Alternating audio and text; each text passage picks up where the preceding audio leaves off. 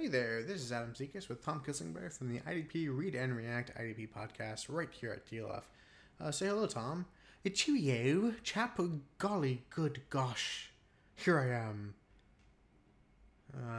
Great. Anyway, if you're interested in getting started with IDP and Dynasty Leagues or looking for a way to dominate your IDP leagues, then our show is for you. Isn't that right, Tom? Ah, yes, my good man, and of course I bring the coveted data and insight that can only come from a monarch-loving, tea-slurping, crumpet muncher such as myself. Yep, very, very cool, Tom, very cool. Well, you can find our podcast right here in the DLF Family of Podcast feed on dynastyfootball.com, and you can follow us on Twitter at The Read and React.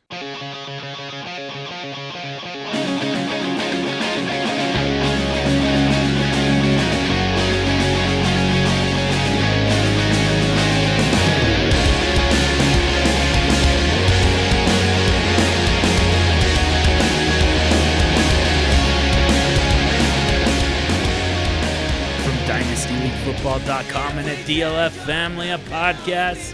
It's me. It's that old SFD playing to win by handcuffing RBs, and this is the SuperFlex SuperShow. You knew I had to sneak that in there. That was the impetus behind my entire extended absence here. SuperShow should have been back long before now. But needed a little bit of a break from Twitter, a little bit of a break from arguing, a little bit of a break from hostility, and unfortunately that meant taking a little bit of time away from the podcast and from the live stream, SuperFlex Super Fridays, which you can catch starting again this week on the DLF YouTube channel. So we'll get back to that, talk about some start sits, have some rankings ready, which, by the way, I need to address rankings at some point. I don't know if now's the time, but we might talk a little bit about that on Super Friday night. Just to tease that a little bit, we need to talk about a statement I made, which is that I don't like rankings. I don't think they're particularly useful, and that's both for cheat sheets for drafting and for in season. I don't think that they're I don't think that they're particularly useful. But we'll talk about that. We'll talk about the reasons why. But we're back with the SuperFlex Super Show here. In time for I couldn't sit out, the beginning of this NFL season and this fantasy football season. I couldn't sit out that long. It's time to get back to this. It's time to get some standard operating procedures going here. The return of the SuperFlex Super Show SOPs, and just needed to definitely get back to that, because to me this is one of those things that is the most useful thing that I believe the SuperFlex Super Show does, is the in-season content, the standard operating procedures in particular.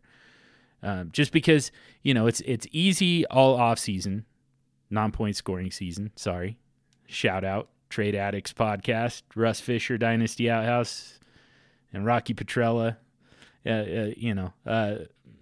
Russ really kind of coined that term, so definitely need to shout that out for him, because there's still a lot going on. There's a lot to talk about in the NFL's off season. There's still a lot of work for us to do. We really kind of laid the groundwork. But to me, and this really does kind of come back to the argument that I had to have on Twitter, but the draft is a very small part of getting, of going and winning a championship, and especially in dynasty leagues. Obviously, part of the DynastyLeagueFootball.com family of podcast mega feed here. So our focus ends up being on dynasty here on the Super Show.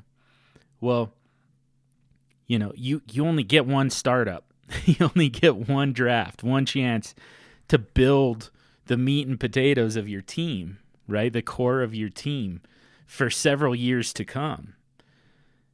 Most of this game, and this is true in redraft as well, but even more so in Dynasty, but most of this game is waivers and trades. It's in-season management, So that's where the standard operating procedures just are, to me, it's so important, and that's why we focus on a lot of stuff here. So I'm just really kind of just setting up, expectations for the season, what you're going to get here on the SuperFlex Super Show, because I think that not only is this very useful stuff, I think this is one of the more complete roster management episodes that you're going to get from your podcast, from your fantasy football podcasts. We talk about ads.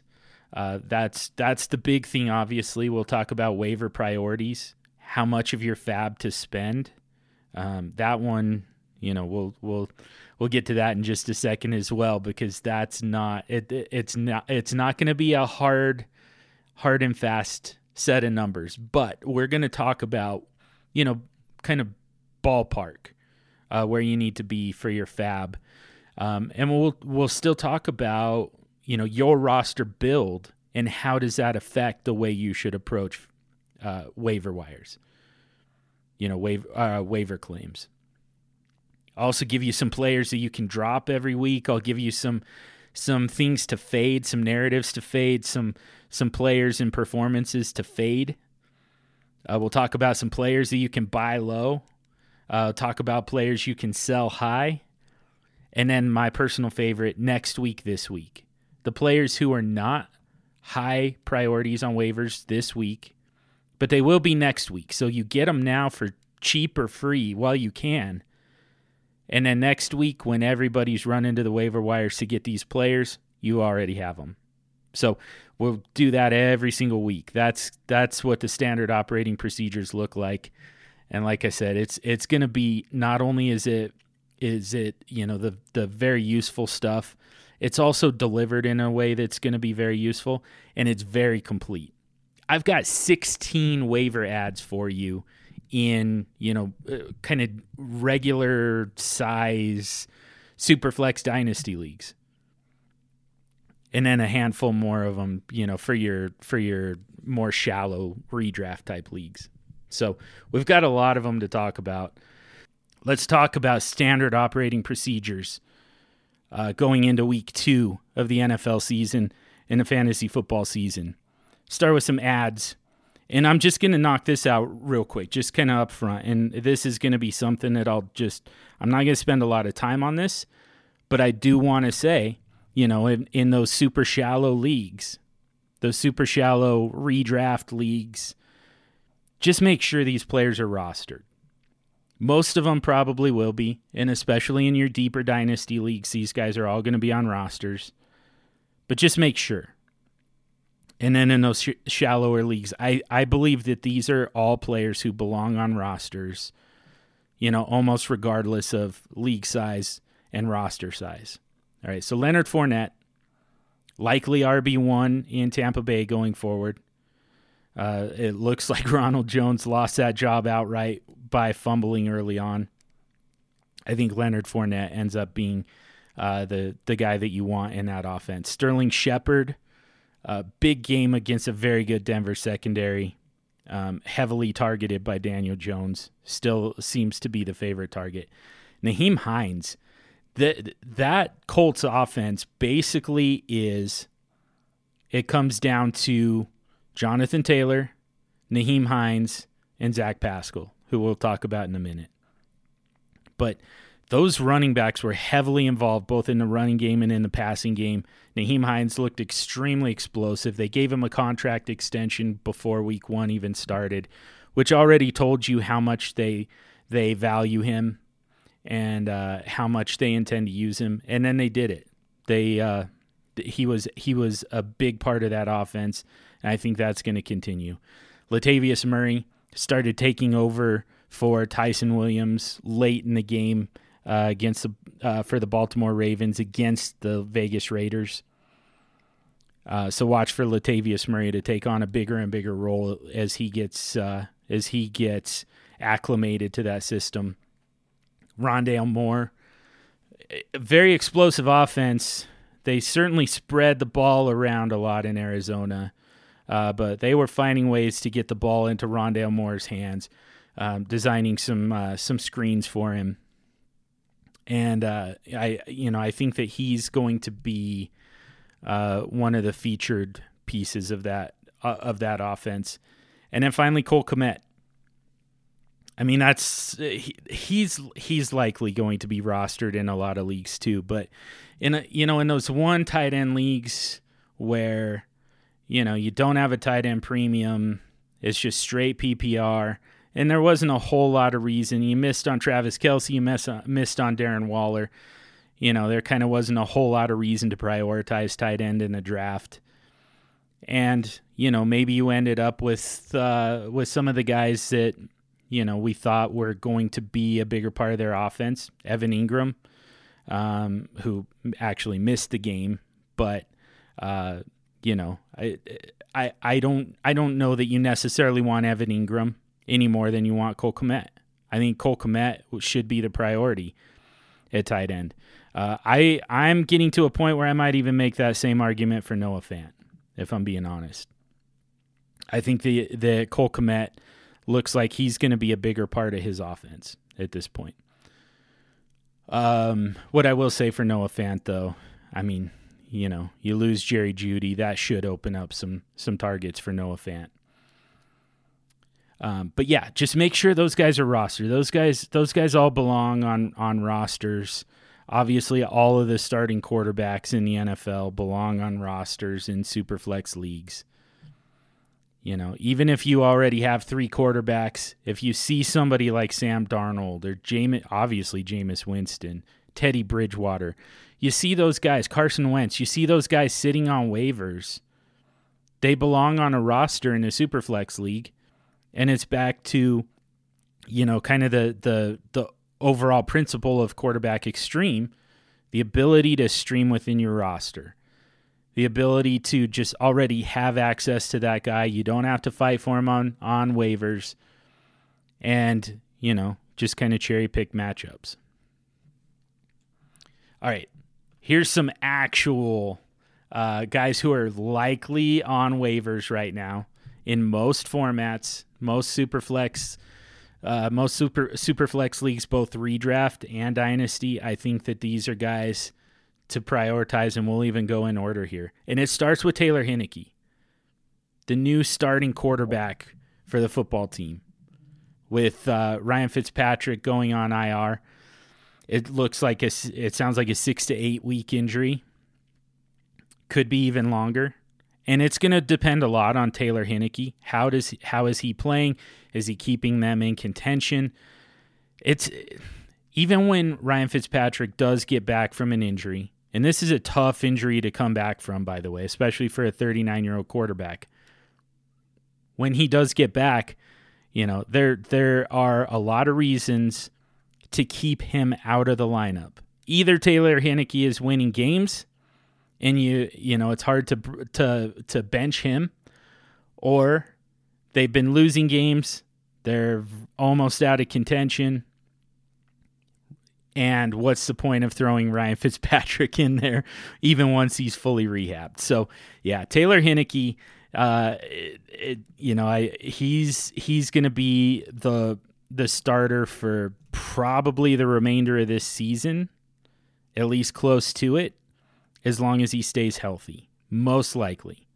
So I'm proposing a 50% waiver claim on him. I think that, when you get an opportunity to get an NFL starting quarterback in a SuperFlex league this early in the season, you have to go hard. Now, here's what I will say, though. Well, 2 things. First of all, Taylor Heinicke belongs on the roster that already had Ryan Fitzpatrick. So, in all reality, he should have already been on that roster, and we've talked about that throughout the offseason. Taylor Heinicke should have been on roster with Ryan Fitzpatrick. Ryan Fitzpatrick he's played an entire 16-game schedule twice, I believe, in his career. And he doesn't have a very good track record as far as win-loss. The most likely scenario is we were going to see Taylor Heinicke at some point. Now, I didn't think it was going to be in the first half of the first game of the season, but we were going to see him at some point. That was the most likely scenario. And so for continuity, because I know that handcuffing has turned into a derogatory term, and that's something that, the data-driven analysts love to hammer you on and act like you're tell you that you're drafting with fear. But handcuffing is logistically a very important strategy because it gives you continuity. So, where you could have, and I get that quarterback is a slightly different thing than running back, because these backup quarterbacks weren't going to have continuity, or they weren't going to have standalone value. Sorry. They weren't going to have standalone value. That's fine. But the bottom line is, if you had, here's another guy that I'm going to bring up a little bit later, Davis Mills, the backup to Tyrod Taylor. So if you had Ryan Fitzpatrick and you picked up Davis Mills instead of Taylor Heinicke, now, where are you at now, right? You just lost Ryan Fitzpatrick. Now you've got Davis Mills on your bench. Yes, he's got upside if and when he takes that job. But until then, who's starting at your second quarterback spot? Who's starting at your SuperFlex spot that was meant to be Ryan Fitzpatrick? You don't have that continuity because you didn't capture that entire position. Now, again, quarterback is different from running back in that, most of these guys don't have standalone value, and there's not much of a path for a lot of backup quarterbacks to get on the field. It's just injury, and we're not in the business of trying to predict injuries. So we're not handcuffing Pat Mahomes. We're not handcuffing Kyler Murray or Josh Allen. If they get injured, we deal with it, Then we go try and get their backups if we need them. But, there were a few quarterbacks who needed to be handcuffed. Ryan Fitzpatrick was one of them. If Taylor Heinicke is still out on waivers, whoever just lost Ryan Fitzpatrick, that's the fantasy GM who should be going hard after Taylor Heinicke to the tune of 50%.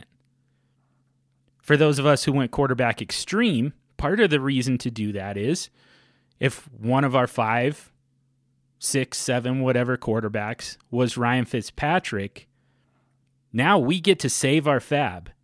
We don't have to prioritize Taylor Heinicke because we still have 4 other quarterbacks, 5 other quarterbacks, whatever. We've got enough quarterbacks that we're going to keep one at SuperFlex even if we don't go get Taylor Heinicke. So we can save our fab for running backs, which is going to be a much more fluid position throughout the season, right? So to me, if you went quarterback extreme, or if you had 3 or 4 quarterbacks, you didn't go full on QBX, but you've got 3 or 4 quarterbacks, they're all still healthy, and Ryan Fitzpatrick was not one of them. I don't think you have to go quite as hard after Taylor Heinicke. I would still do it, probably more to the tune of 30 to 40% of your fab. But you don't have to get him. Bringing him in just increases the value of your roster and gives you that trade bait. That's all that really does. But for the person who rostered Ryan Fitzpatrick, now you have to get Taylor Heinicke, and it means you have to go hard. And I think a 50% bid is is kind of the minimum that you want to put. So yeah, at the end of the day, the person who had Ryan Fitzpatrick needs to end up with Taylor Heineke. And if they don't go hard enough, you still put that bid, that 30% bid, maybe even 40% bid, just to play defense a little bit, and just to price and force. So Taylor Heineke to me is the number one priority, and it's kind of not close. And I think it takes a pretty big bid to get him. Number 2 is going to be Elijah Mitchell. He's a top running back for me. I'm going 25% for him. He looked like he's going to be. So Raheem Mostert out for the season. We know that now with that knee injury. Trey Sermon was a healthy scratch. Jermichael Hasty was involved, particularly on passing downs, third and long type of situations.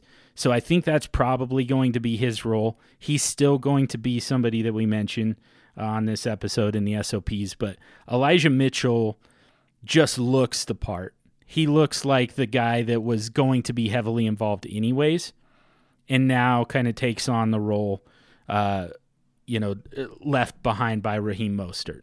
And it's too bad for I love Trey Sermon. I still think Trey Sermon would be an excellent piece for them. I think that he would be a great option for them. And I don't think that it's a slam dunk that it won't be Trey Sermon. I wouldn't be surprised at all to see Trey Sermon get the start this coming Sunday and be their leading rusher.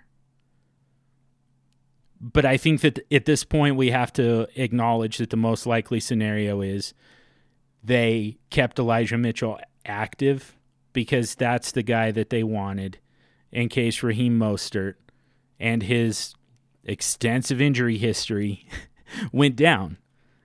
I think that they were comfortable with Elijah Mitchell, or else I think they probably would have activated Trey Sermon.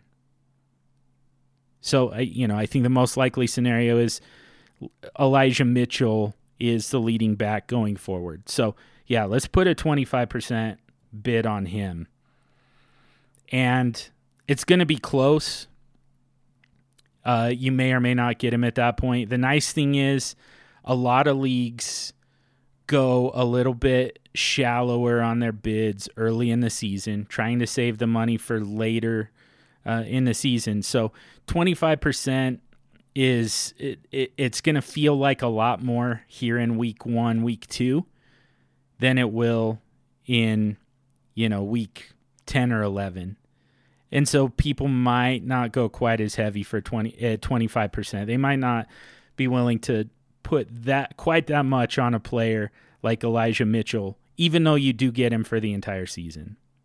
So 25% it's not super aggressive. And that's going to be the thing here. Most of these fab numbers are not going to be super aggressive. Even Taylor Heineke at 50%. That's not real aggressive. In a true SuperFlex league where somebody is desperate for a quarterback, they really should be getting closer to 75%.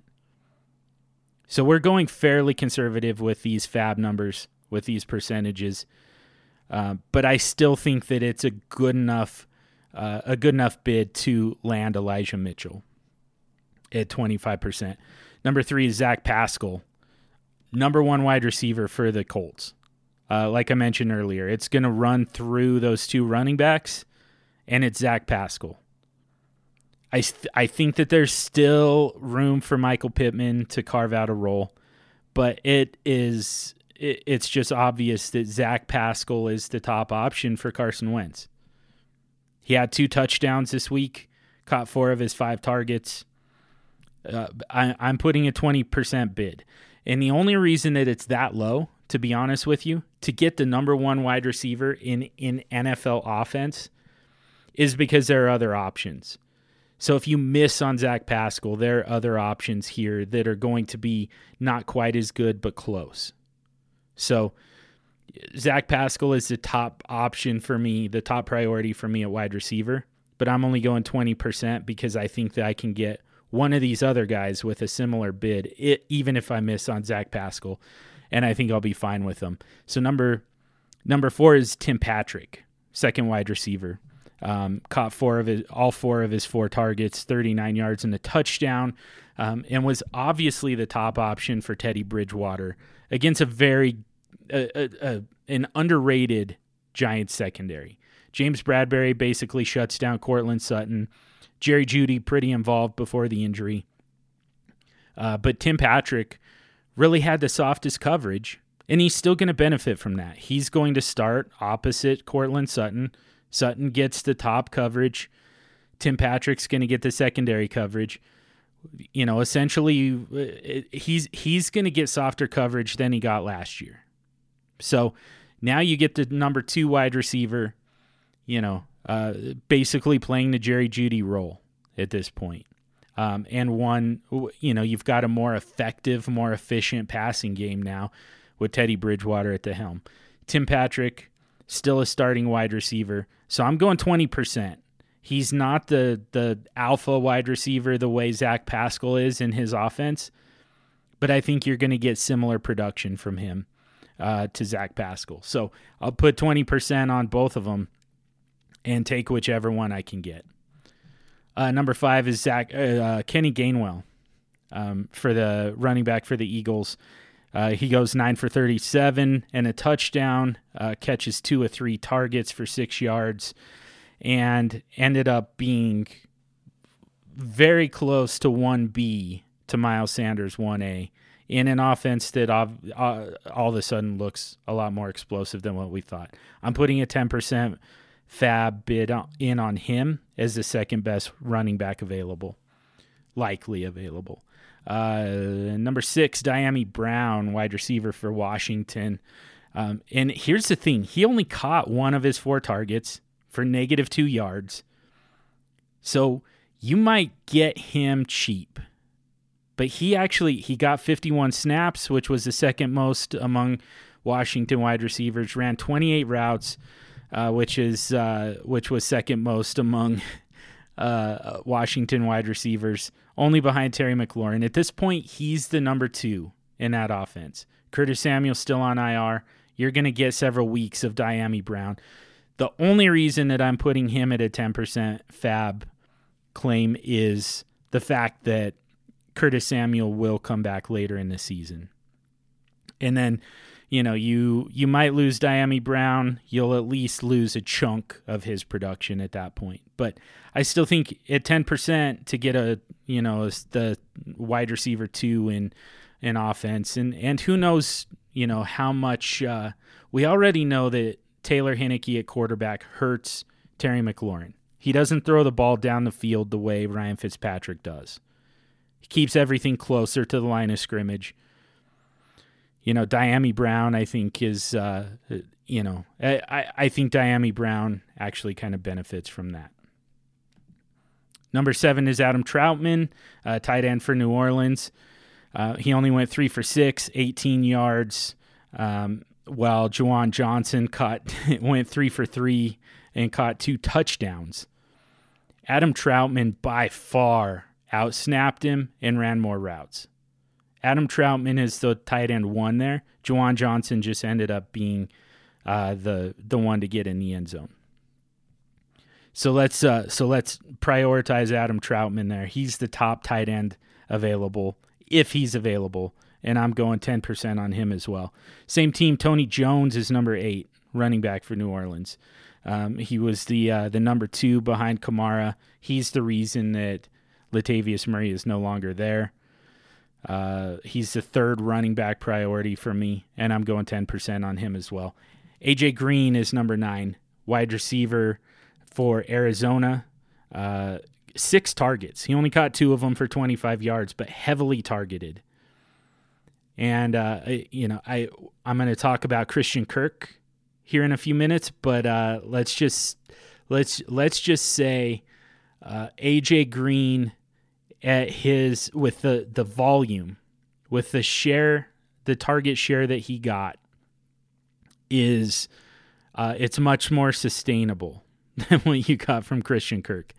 7% fab bid on AJ Green, I think probably gets him and gets you a startable flex option wide receiver. Gio Bernard is number 10, running back 4, fourth priority at running back, and I'm putting 5% on him. It's primarily his involvement in the passing game in a very pass-heavy offense. It's also the idea that Ronald Jones may be giving up some work here. He may have been that doghouse is going to be dark and lonely for him, I think, which should mean more involvement for Gio Bernard, who is already more involved than Ronald Jones in the first game of the season. Carlos Hyde, running back 5, he's priority 11 for me. Another 5% bid, 5% on Gio, 5% on Carlos Hyde.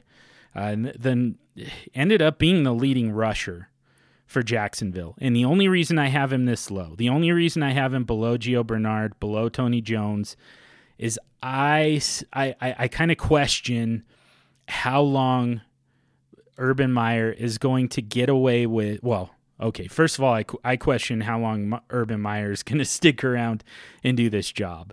This may be the shortest coaching stint in NFL history. He wants out. They're already tired of him. This experiment could end very quickly. But if he's going to stick around and coach this team, he's got to acknowledge that your best offensive weapon is James Robinson. It can't be Carlos Hyde getting more work than James Robinson. So 5% on Carlos Hyde, 5% on Tyler Conklin. He's priority 12.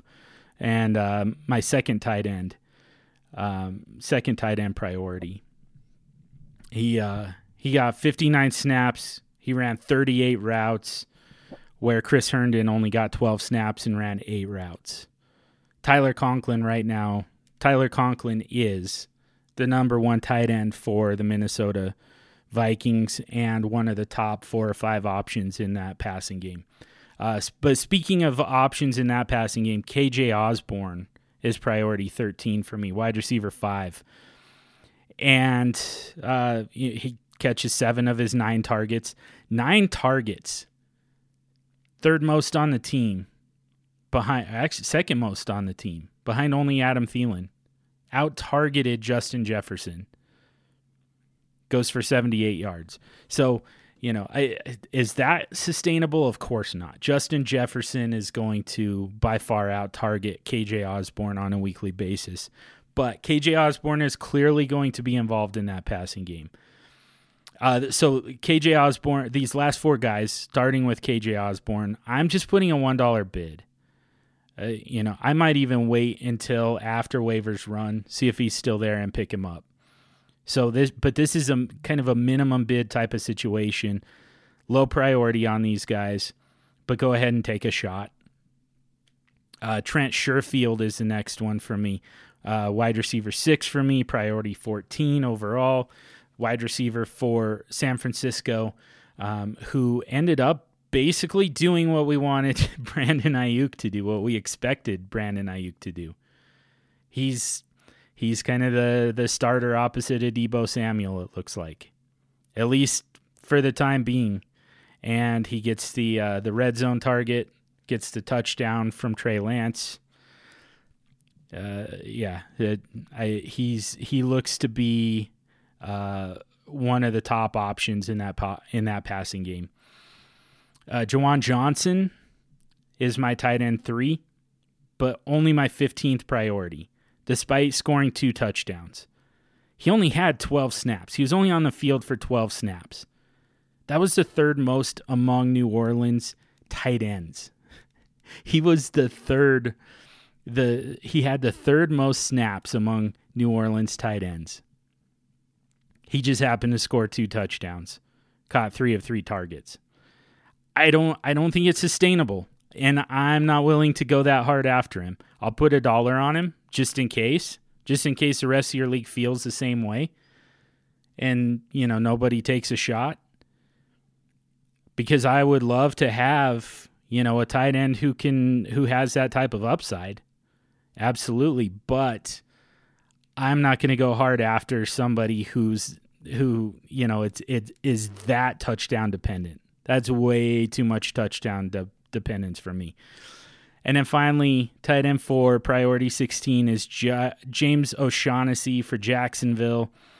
He ran 44 routes of the 56 passing attempts for the Jacksonville Jaguars. Caught 6 of his 8 targets, 48 yards. They're going to be in a lot of negative game scripts. There's going to be a lot of passing. And James O'Shaughnessy seems to be the short yardage guy. Probably going to be the big red zone target. So James O'Shaughnessy, man, I'm almost talking myself into bumping him up. We'll leave him at 16. I think you can get him for $1. That's the big thing here. I think that you can get him for a minimum bid. But yeah, I'm a little tempted to push him up in priority a little bit. Moving on to, so here's a player that you can drop. I don't have a ton of them just yet. I think that, it depends on league size, how many teams in your league, how many roster spaces do you have? So, the term drop is a little tough. Do you necessarily have to drop anyone? Probably not. I still have Alex Smith rostered in some super deep dynasty SuperFlex leagues. So yeah, nobody is a must drop. But here's a guy that you can drop if you need some roster space. It's Paris Campbell. So we just talked about Zach Pascal being the number 1 wide receiver in that offense. Michael Pittman has a shot to be number 2. Jonathan Taylor, Naheem Hines, Jack Doyle, all heavily involved in a very low volume passing offense. There's just no meat on the bone for Paris Campbell. He had the 6th most targets on his team, and I think that that's going to be the trend for him the entire season. He only caught 1 of his 3 targets. When are you ever going to feel good starting Paris Campbell? And if he's not startable, just drop him and make some room for somebody else, for a running back who you're actually going to feel like you can use. A few players I want to fade. Players, narratives, performances, whatever. I'm fading all 4 of these guys. Mark Ingram, 26 carries, 85 yards and a touchdown in what is likely to be the only positive game script that the Houston Texans are going to see all season. The one time that they run into a team worse than they are, they get to Jacksonville Jaguars, and they'll play them again later in the season. So maybe you've got another starting opportunity there for Mark Ingram. A lot of people are going to run to waivers to go pick up Mark Ingram if he's available. We thought David Johnson was the top running back. We thought Philip Lindsay was going to be 1A or 1B at the very least. And then Mark Ingram ends up being their workhorse back in this positive game script. Let other people spend the money on them. Let other people waste the fab on Mark Ingram. Let them chase that performance. Because, again, this is the one chance that you get to start him in what's going to be a run-heavy game script. Kind of the same thing with Pharaoh Brown. He ends up with a touchdown. I didn't even get his stats. I just wrote down in big caps letters that I just want nothing to do with Pharaoh Brown, the tight end for Houston. And let me get his stats here real quick so I can back this up a little bit. Yeah, 5 targets, tied for second on the team.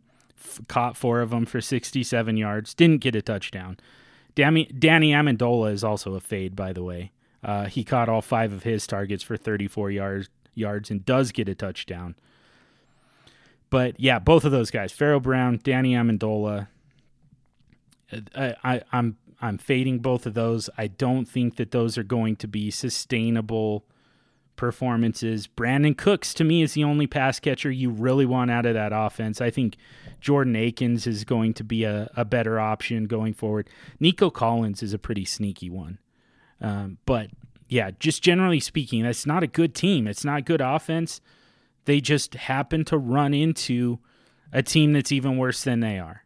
And they were able to bully the Jacksonville Jaguars. They were able to do what they want. Pharaoh Brown is not going to be as involved. Danny Amendola is not going to be involved on a weekly basis. When you start running into, teams with a pro-level offense, you're not going to see those guys be nearly as involved. Christian Kirk, fading Christian Kirk. Same thing. People are going to run to waivers to try and pick up Christian Kirk after his 2-touchdown performance. Let him do it. Stay out of that one. There's just way too much going on in that offense. Like I said earlier, Rondale Moore is going to be a lot more involved. They're already manufacturing touches for Rondale Moore. But that's only going to increase. AJ Green, heavily targeted. DeAndre Hopkins. And then you still have, the rushing ability of Chase Edmonds, the rushing ability of Kyler Murray. James Conner's there, too. Supposedly there to hold the football and do something. And there's just, we don't want to chase those touchdowns from Christian Kirk. And Nelson Aguilar, kind of the same thing. This is just he gets the touchdown. But he's not going to be the type of guy that you're going to feel comfortable starting every single week. So anybody who wants to go put a fab claim, a waiver claim on Nelson Aguilar based on the fact that he was the one who scored a touchdown in week 1, let them do it. Let them make that mistake while you go get the guys who are actually sustainable, those guys we talked about in the ads section. Some players you can buy, all of Green Bay's stars, the Green Bay Packers stars. They get Detroit this week. First of all, it's entirely possible that the New Orleans Saints might just have a much better defense than what we thought they would. I get it that I'm biased, okay? That's what I'm trying to say here. I get it. I get that you roll your eyes when I start talking about Aaron Rodgers. So I'm going to do my very best to remove my bias when it comes to Aaron Rodgers and try and give you the most objective analysis I can give and tell you I have no idea what the hell just happened. I really don't know. I don't think that that's a trend that you're going to see going forward, and I certainly don't think that you're going to get a repeat performance against Detroit. I think that going forward, you're going to see, even if you don't see an MVP type of season from Aaron Rodgers, I still think that he's got that in him, but objectively speaking, it's entirely possible that you don't get that for the rest of the season from him. That was the worst game of his career against New Orleans. The 2 interceptions, sub 200 yards passing, no touchdowns. Yeah, worst game of his career. That's not going to happen again. In the exact same way that we don't chase multiple touchdown games from Christian Kirk, we also don't just assume that Aaron Rodgers is going to have the worst game of his career every single week for the next 17 weeks. So buy Aaron Rodgers, and by extension, you buy Devontae Adams, you buy Aaron Jones, you can even buy Robert Tonyan. Allen Robinson, Justin Fields is coming. And you're going to see the ADOT go way up for Allen Robinson the very second that Justin Fields steps on the field. Marquez Callaway, Jameis Winston throws 5 touchdowns, and Marquez Callaway doesn't even get a piece of that. And people are ready to bail on him for that. He had to go up against the best, not the best, but one of the best shutdown cornerbacks in the league, guys. He was up against Jair Alexander. That's the one thing that Green Bay was able to do on defense, was to shut down the top option. They're going to be able to do that pretty consistently. Jair Alexander is going to shut down a lot of a lot of good wide receivers. Marquez Callaway is still the top option in that offense. And then Saquon Barkley on a snap count. Najee Harris plays every single snap offensively for the Pittsburgh Steelers and manages 54 yards, something like that. I should have pulled that up as well. But, against a very good Bills defense. Saquon Barkley, game scripted, Saquon Barkley on a snap count. Don't worry about either of those guys. Those guys are both going to be fine. And buy them low if you can. If you're in a league where, people are willing to panic after week 1, Saquon Barkley and Najee Harris might be as available as they'll ever be to you right now. Sell Melvin Gordon. 101 yards on 11 carries and a touchdown. He broke a 70-yard touchdown run and looked old and slow doing it. But he still broke free. I'll give him that. Javonte Williams had more carries at 14. He, up until that 70-yard run by Melvin Gordon, Javonte Williams had more yards per carry. Javonte Williams is the best back in that backfield, and it's not particularly close. So if you can sell Melvin Gordon off of his 101 yards, he's one of only 5 running backs in the NFL to rush for 100 yards this week. And he also gets that touchdown. And he did all of it on that 70-yard run. So if you're able to sell him as one of just 5 100-yard rushers in the NFL, do it. If someone's willing to buy him as an RB1, as a top 5 running back, even as a if they'll buy him as a top 24 running back, take what you can get, because he's not even that. The Javonte Williams era is going to start much, much sooner than we thought. All right, one last segment. Next week, this week. And like I said, these episodes are going to be much more condensed going forward. Once I get into in-season mode completely, get this dialed in, we'll get through these a lot quicker. Less analysis, more straight to the point. Here's what to do. But next week, this week is my favorite segment. I've said that before. But to me, it's so useful. This is how you save fab for later in the season when there are those guys, Elijah Mitchell, Taylor Heinicke. You can save fab for guys like that instead of spending it on, some of the lower priority guys like Diami Brown, like Kenneth Gainwell. You don't have to spend the fab on them if you already had them a week early. So next week, this week, we're talking about the guys who are going to be high priorities next week. You get them for next to free or next to free this week. And then you don't have to spend the fab next week because you already have them stashed. So at the quarterback position, to me, number 1 is Davis Mills. Tyrod Taylor looked great in an absolutely dreadful matchup. Actually, I mean a great matchup from the perspective of the Houston Texans against a dreadful Jaguars defense. But I think you're going to see, once you start seeing them playing against some pro-level defenses, Tyrod Taylor is going to look not quite as good. And I think at some point you're going to see Davis Mills, just because they want to know what they've got with Davis Mills. And once he gets in, any starting NFL quarterback, generally speaking, they're going to have that double-digit point floor for you and be absolutely startable for you in great matchups. If you get Davis Mills later in the season against Jacksonville, he's going to be a starting option for you. I don't know if you're going to end up starting him, but we just saw what Tyrod Taylor can do against that defense.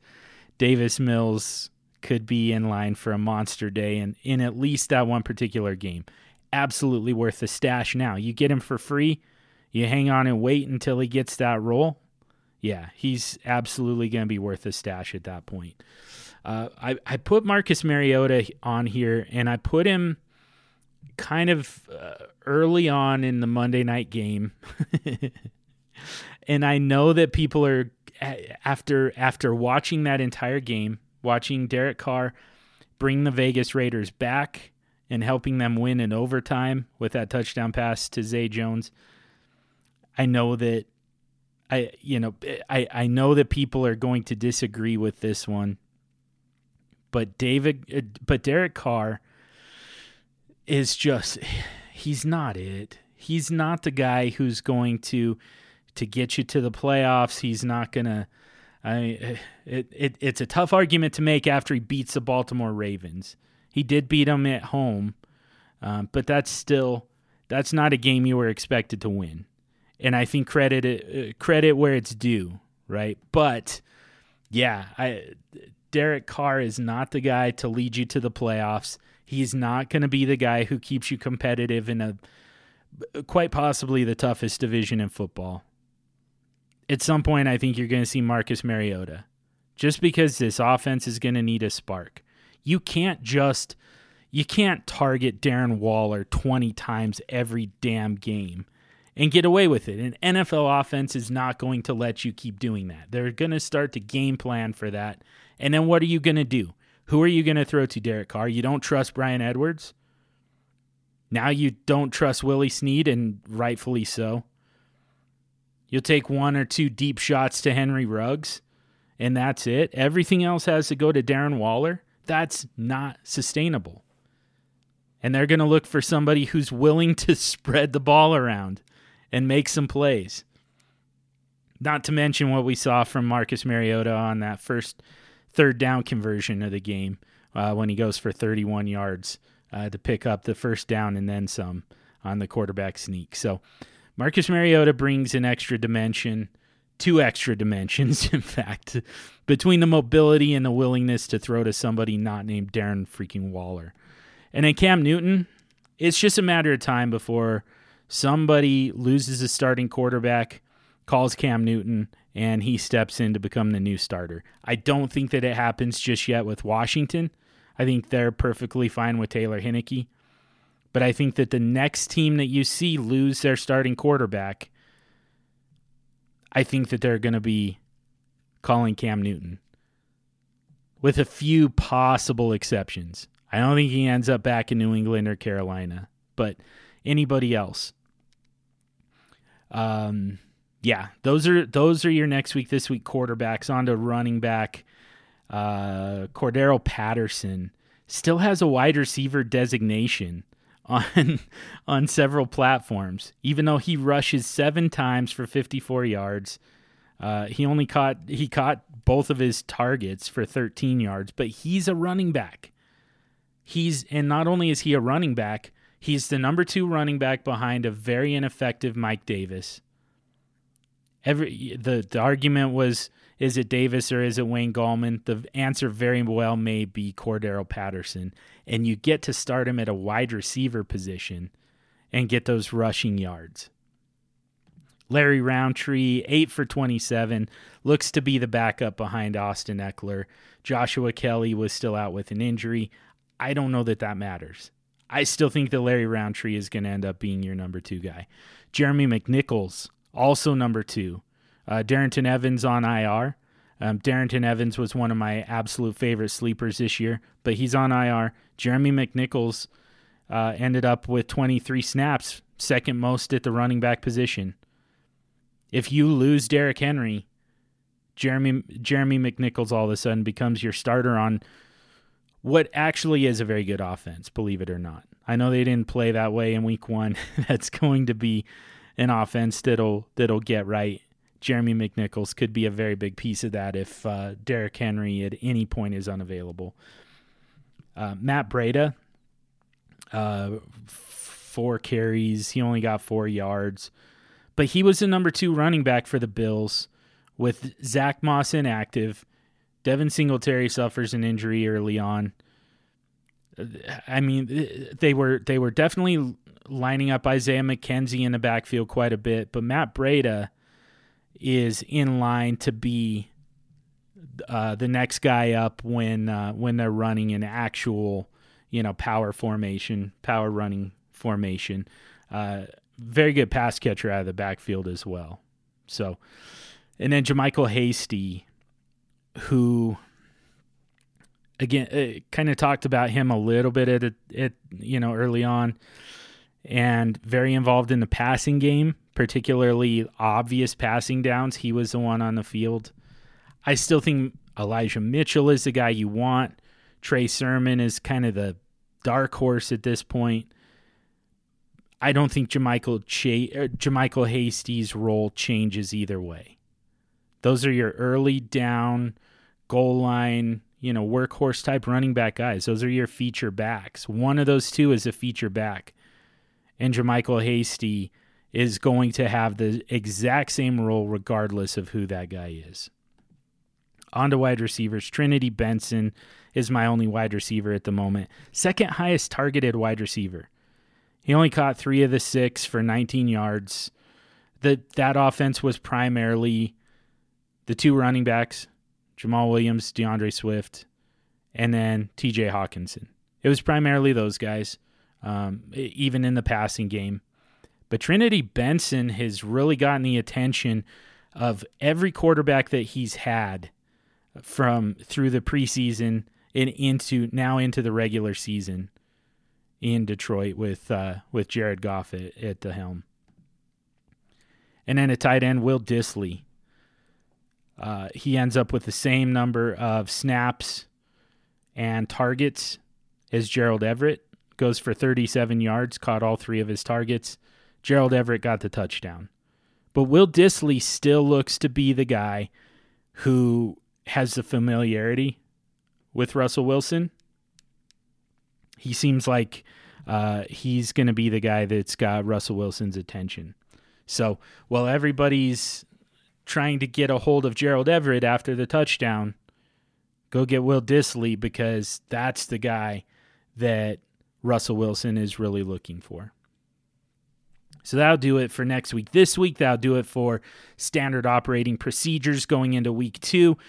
Nothing left for you to do but go execute. So let's wrap it up there. Subscribe to the podcast if you haven't already. Subscribe to the DLF Family of Podcasts mega feed.